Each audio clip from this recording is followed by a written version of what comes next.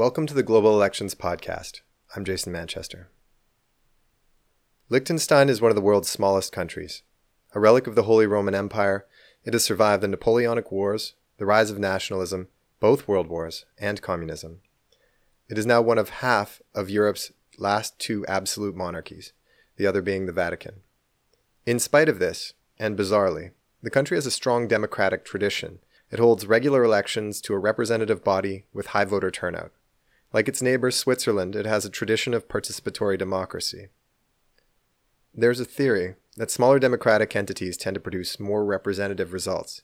But how true is this? And what does democracy even mean in a country with 17,000 eligible voters, ruled by a monarch, and mainly known for its status as a tax haven for the global elite?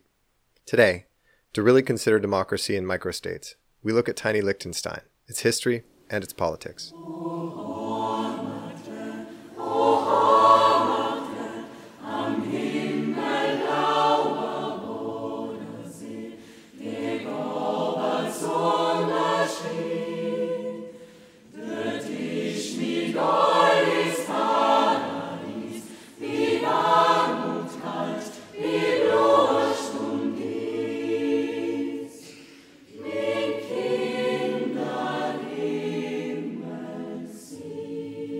The short story of Liechtenstein is that there once was a wealthy family who were friends with the Holy Roman emperors. They had land of their own, which included Castle Liechtenstein near Vienna, which is how they got their family name. In spite of their vast wealth and their land holdings, they were not princes within the abstract feudal system of the Holy Roman Empire, and therefore had no seat in the quasi-federal imperial government. To increase their family prestige and to provide the Habsburg emperors with another ally in the imperial government, Hans Adam Liechtenstein arranged a purchase of 2 parcels of land from a German prince. This amounted to half of Mountain Valley in the Alps, now sandwiched between Switzerland and the Panhandle of Austria. The Holy Roman Emperor ratified the purchase and named the Liechtenstein family sovereign monarchs of the Principality of Liechtenstein. For generations, the princes of Liechtenstein never visited their sovereign domain. This all changed as the imperial system fell apart after the First World War. Both Germany and Austria became republics, and the Habsburgs were dethroned. In the 1930s, the Prince of Liechtenstein married a Jewish woman from Vienna. Following Nazi Germany's annexation of Austria, the family was forced to relocate to the Principality of Liechtenstein permanently. This is more or less the beginning of the Liechtenstein family's direct rule over the country, which bears its name. The Prince of Liechtenstein, Hans Adam II, exercises enormous control over the government. In practice, it works as a constitutional monarchy, but constitutionally, it is an absolute monarchy. Like Switzerland, Liechtenstein has a streak of direct democracy in its politics, and holds regular referenda, having had about 4 dozen since World War II. In 2003, a referendum was held with 2 questions. One question on the ballot would expand the powers of the prince, and the other would curtail them. The prince threatened to leave the country and live in Vienna if the people did not vote him more control over government, which of course they did. The fact that the country used direct democracy to reduce the level of democracy in the country is one of the many contradictions of this enigmatic country. New powers granted to the prince from that referendum included the right to dismiss the government even if it had the confidence of the legislature, and the right to veto legislation and to appoint judges. Effectively, the Prince of Liechtenstein can act without any democratic control or judicial review. This had the effect of creating an absolute monarchy. The prince now holds a veto over all legislation, including laws passed by national referendum. There was a referendum in 2012 to restrict that power. The prince, of course, threatened to veto that law if it passed. It was still soundly defeated by the public. Ironically, the one inalienable right that the public now holds is the right to a referendum to abolish the monarchy, which is a right still enshrined in the Constitution, and if passed, could not be vetoed by the prince. The party system in the Principality is also peculiar. From 1939 until 1993, there were only 2 parties represented in the Landtag, the Principality's legislature, and these 2 parties were, until 1997, always in a coalition. It was an odd system where the public voted on the parties, and then they would both be a part of a consensus government, with not a single member in the Landtag sitting in opposition. The system started in the election of 1939, which wasn't really an election at all. The election was scheduled for the year after Austria had been annexed by Nazi Germany, when the Prince of Liechtenstein had fled Vienna. The Principality of Liechtenstein, a German-speaking country, feared both invasion and a small but vocal Nazi party operating there.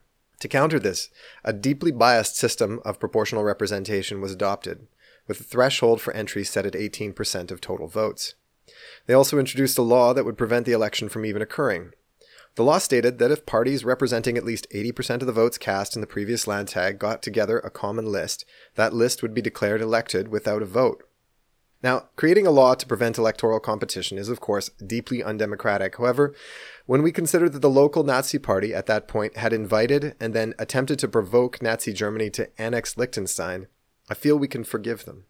The so-called election of 1939 simply gave 8 of 15 seats to the FBP, the German acronym for the Progressive Citizens Party, the party who had won the previous government. It gave the remaining 7 to the VU, the Patriotic Union, their progressive rivals.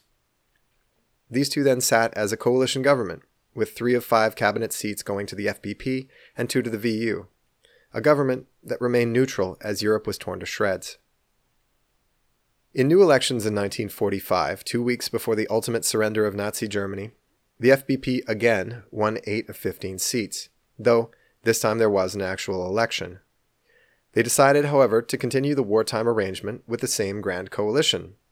This same configuration, 8 seats to the FBP and 7 to the VU, with a coalition government and absolutely no legislative opposition, continued until 1970, when the VU got that extra seat.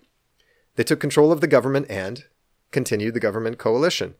These elections, by the way, had a very high voter turnout for the 4,000 or so citizens who were allowed to vote. It's worth mentioning that although the country was given universal suffrage in 1918, women did not get the vote until a referendum in 1984. That referendum was passed with only 51% of the vote, so it was clearly a contentious issue. Even after women began to vote, the political system continued on as normal, with coalition governments. From 1997 until 2005, governments were majoritarian, with the FBP running one government alone and then the VU running the next. But in 2005, a third party, a Green Left party called the Free List, won 2 seats, denying either the FBP or VU a majority. They responded by returning to a grand coalition again. The last election, in 2013, was a little different. The FBP won a majority of seats, and they maintained a previous agreement with the VU to keep a coalition government. This time, however, 2 opposition parties had been elected to present a real challenge to the government coalition partners. We can't talk about Liechtenstein without talking about its history as a tax haven for Europe's rich. The Principality acts in many ways as a part of Switzerland, with similar laws that provided for secrecy in their banking sector.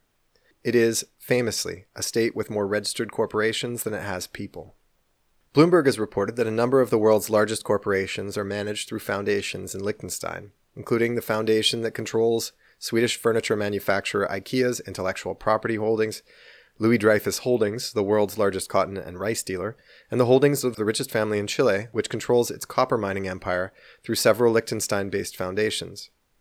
From the 90s to the mid-2000s, a series of scandals involving securities fraud, payments to the September 11th attackers, and treasuries filled with Nazi gold began to focus international attention on the issue of offshore tax havens. Add to that after the financial crisis in 2008 and 2009, Western governments became more interested in closing tax loopholes as a way of plugging their growing budget deficits.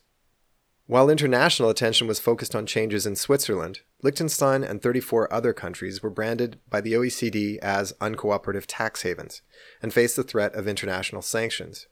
Liechtenstein was forced to change its policies, or become, as Prince Hans Adam put it, uncompetitive.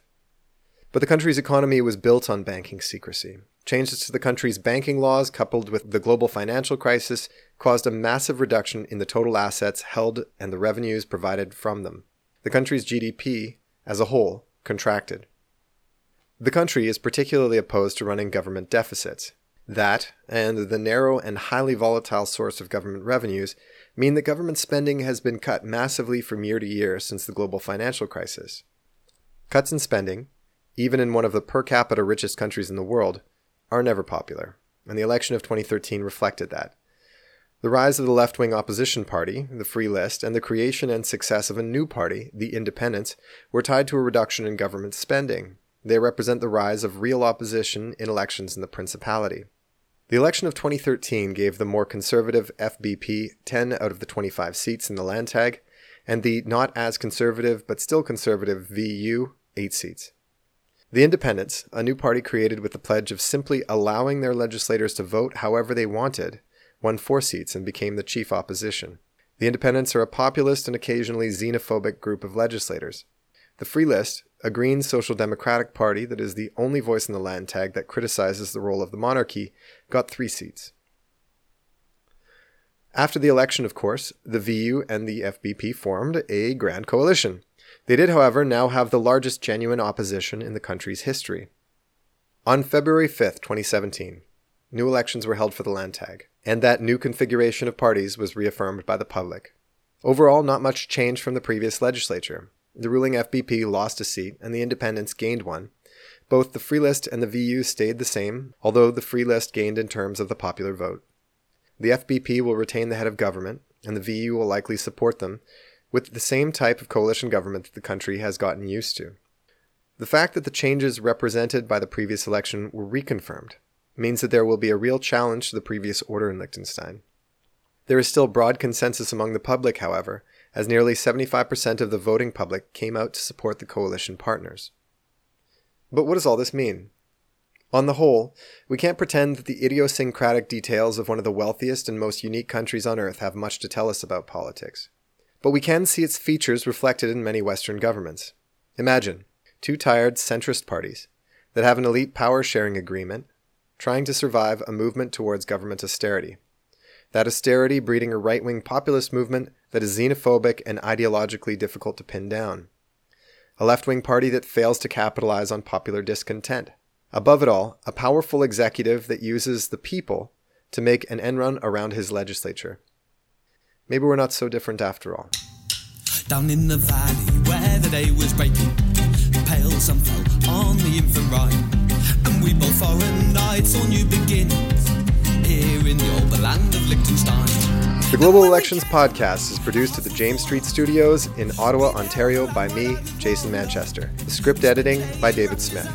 Thanks this week to gypsy swing band Opaque for the use of their song, The Liechtensteiner Polka. You can find them at SoundCloud/Band Opaque. You can find the Global Elections Podcast on iTunes, SoundCloud, Google Play, and Stitcher, or wherever.